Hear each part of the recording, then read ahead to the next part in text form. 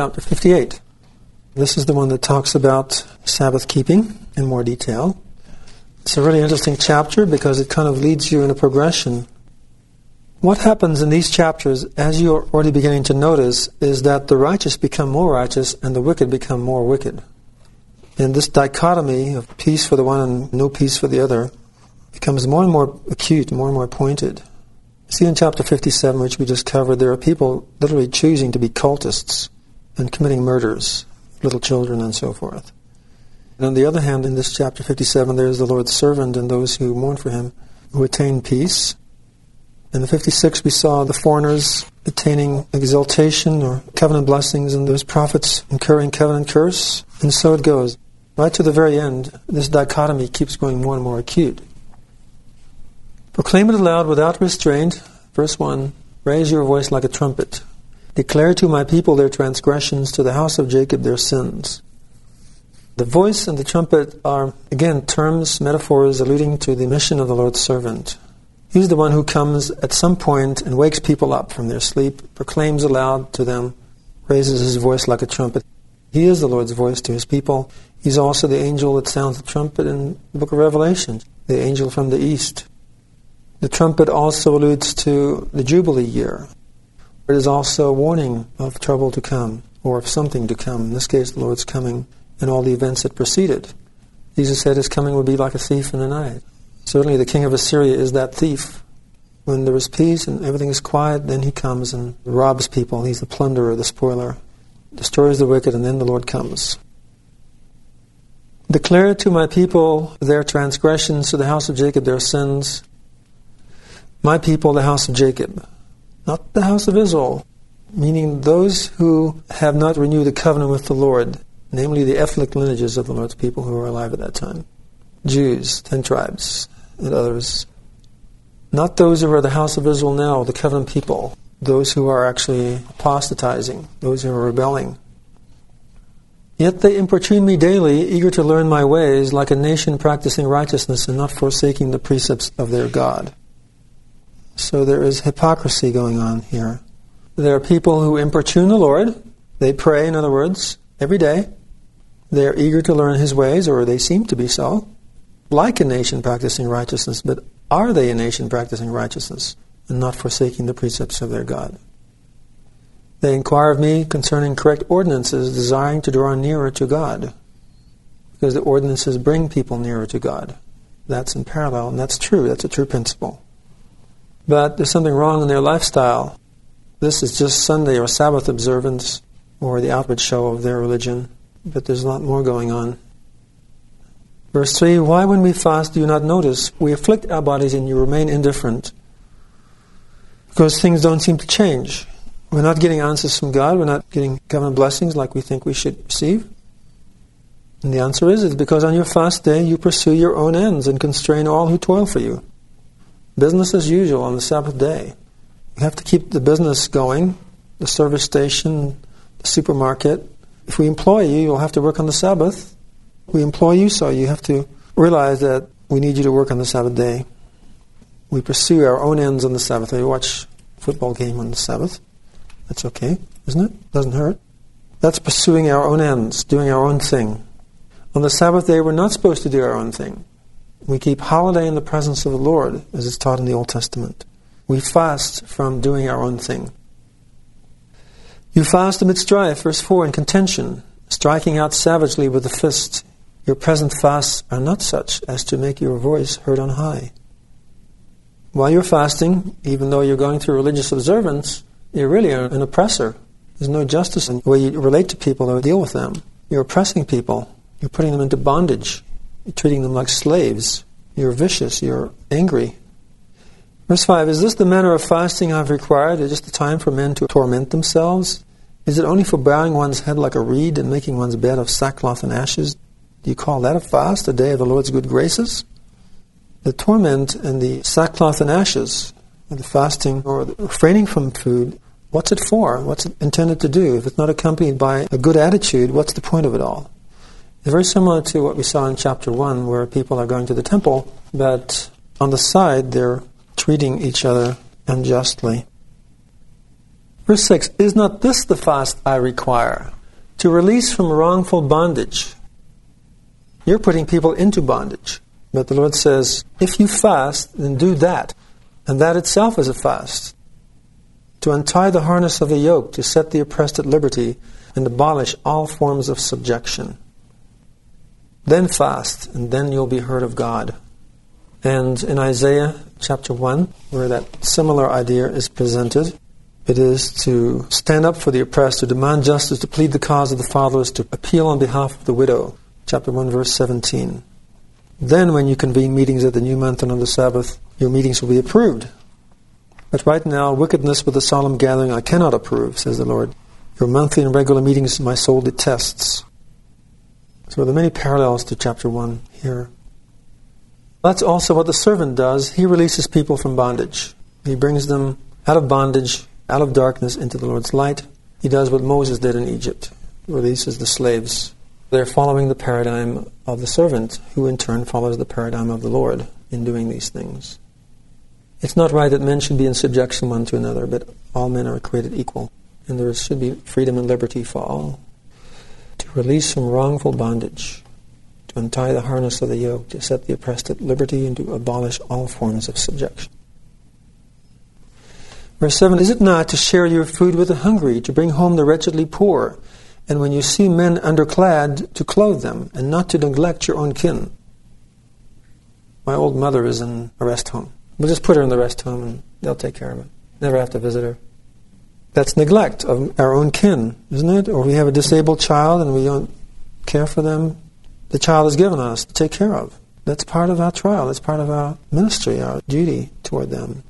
Part of our covenant with God that we should do these things. Sharing our food with the hungry, bringing home the wretchedly poor. Well, I don't want to bring home the wretchedly poor. The homeless, they smell. You never know if they're going to rob me. Then shall your light break through like the dawn, and your healing speedily appear. Your righteousness will go before you, and the glory of the Lord will be your rear guard. So we start off with the people who have an outward form of observance, but are inwardly lacking the essence. They haven't really caught on. And the servant is sent to them to call them to repentance, to declare their transgressions to them. Even though they're going through religious observance, it means very little, because they're two-faced.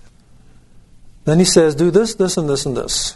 And if you'll do that, then your light will break through like the dawn, like the dawning of the millennium. Your healing speedily appear. Your righteousness will go before you, the glory of the Lord will be your rear guard. That is Exodus imagery. In other words, you will participate in the Exodus. Which Exodus? The one that comes before the destruction, when Lot's taken out of Sodom, before Sodom is destroyed by a rain of fire and brimstone. The Lord's servant will lead them out as Moses led the Israelites out of Egypt. When the plagues or covenant curses come upon Babylon, they will be led out to safety. Who will? Those who release from wrongful bondage, who untie the harness of the yoke, who set the oppressed at liberty, who abolish all forms of subjection, who share their food with the hungry, who bring home the wretchedly poor, who, when they see men underclad, clothe them, and who don't neglect their own kin. They will. And light and righteousness are metaphors of the Lord's servant. Their light shall break through like the dawn. Like the dawn appears and it starts to get light over the mountains, over the horizon. The sun hasn't come up yet, but it's getting lighter and lighter and lighter. And that'll be like for these people. They'll come out of darkness, from a state of darkness that they're in now, which causes them to be so two-faced. On the one hand, they think they're righteous. They pray every day. They go through the motions of a religious observance. But they're not getting any blessings. Well, that darkness will disappear, and they will be brought into His marvelous light. So it's a conversion process. And then when the Lord comes, He's like the sun that pops over the horizon. They'll be prepared to receive Him at that time. The servant is the light that prepares the way. He's appointed as a light to the nations in chapter 42 and 49. And as the Lord heals him, so He heals them. The servant does for the Lord's people what the Lord does for him. They're healed then. Your righteousness will go before you. That's the servant. Yes, first of all, it is your literal righteousness. It is because you're righteous in doing those things. When you do those things that He says here, you are righteous. That's the terms of God's covenant that He requires of you. And then you will qualify for salvation. Salvation in the form of an exodus. Who leads the exodus? The servant does. So on a metaphorical level, the one who leads the exodus is the servant. Your righteousness goes before you like Moses leading the exodus of the Lord's people out of Egypt. And the glory of the Lord accompanies them. Will be their rear guard or protect them from the Egyptians who try to harass them from the rear. Is that all? No, there's more. Then should you call, the Lord will respond. Should you cry, He will say, I'm here. Right now you're calling, every day you call upon the name of the Lord. It says here, they importune me daily, verse 2. They inquire of me concerning correct ordinances. Then should you call, the Lord will respond, verse 9.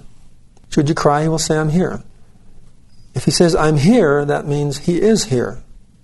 In other words, you can see Him. If He's there, you can hear Him and see Him. In chapter 1, you had those people lifting their arms and praying at length, right?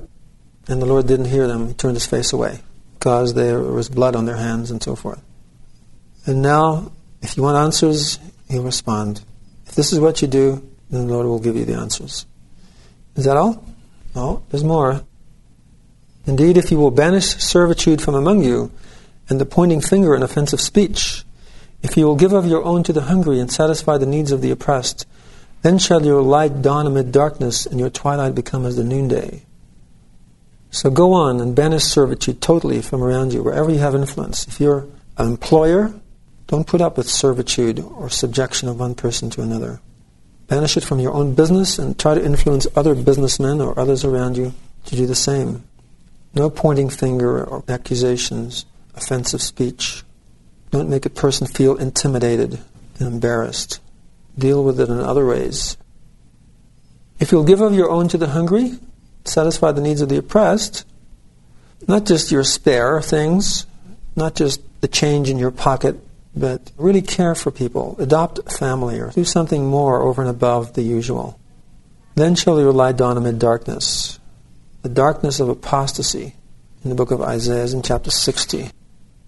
Arise, shine, your light has dawned, the glory of the Lord has risen upon you. Though darkness covers the earth and a thick mist the peoples, upon you the Lord will shine, over you His glory shall be visible.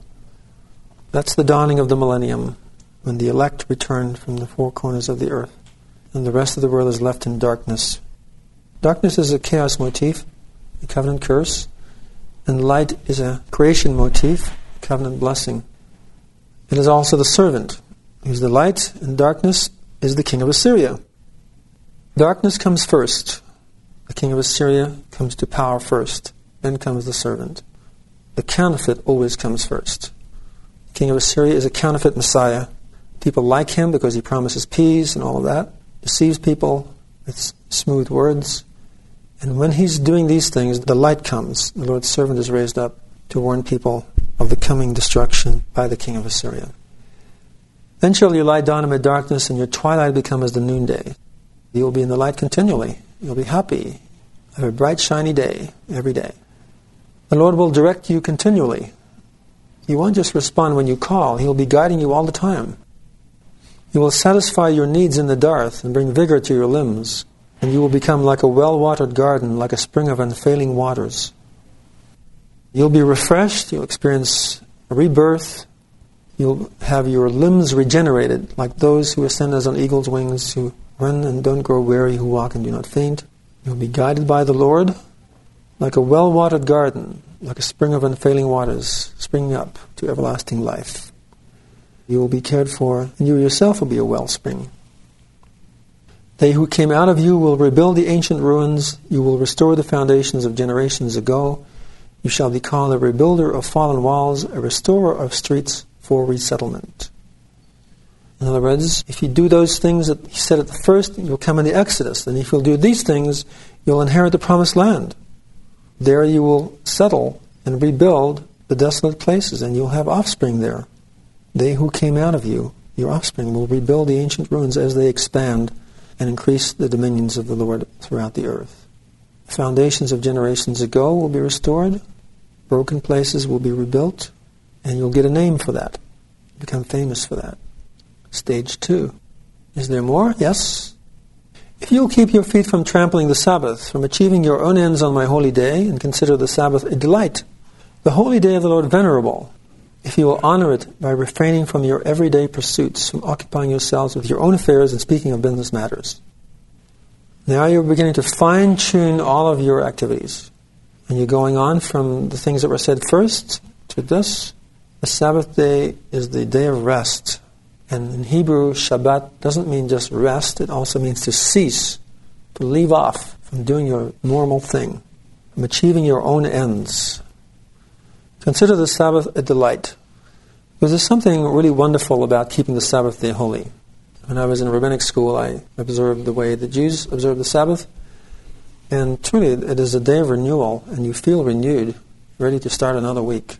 When you keep the Sabbath in that way, there's a special blessing that comes with it.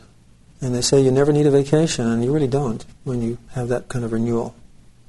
And also, if you keep the Sabbath day, you will live in the Sabbath of the earth, which is the millennium. It's a Jewish teaching. Consider the Sabbath a delight, the holy day of the Lord venerable. In other words, you honor it and refrain from everyday pursuits. You don't turn the TV on and listen to the radio or occupy yourself with any of those secular, mundane things.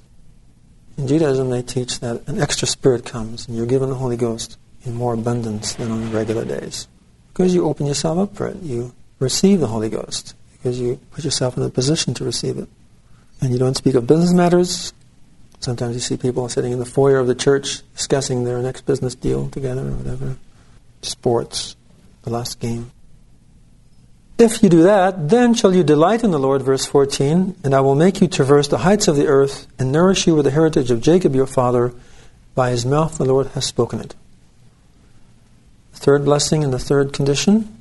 The first one was going in the Exodus. The second one was having inheritance of land and offspring there. And then you shall traverse the heights of the earth. The heights of the earth is above the earth, alluding to celestial exaltation, like those who ascend as on eagle's wings. It says the heritage of Jacob, of Abraham, Isaac, and Jacob, in fact. Offspring as numerous as the sands of the seashore and as the stars of heaven from altitude. And we saw that view from the heights of the earth in chapter 40. There's a great cosmic view described in chapter 40 by Isaiah the prophet there. Of course, we learn in the New Testament that people will be translated. Meet the Lord at his coming, and so forth. And no doubt this is an allusion to that. By his mouth the Lord has spoken it is the Lord's servant, or mouthpiece, or the Lord speaking through his servant at a particular time when the servant commences his mission, or at any time through his prophets, if they say these same kinds of things. But in Isaiah's context, it's particularly in an end-time context that these things will be taught and declared. And it's a decree. It's a promise of the Lord that he can't break. If you will do this, this, and this, then these and these and these blessings will be yours.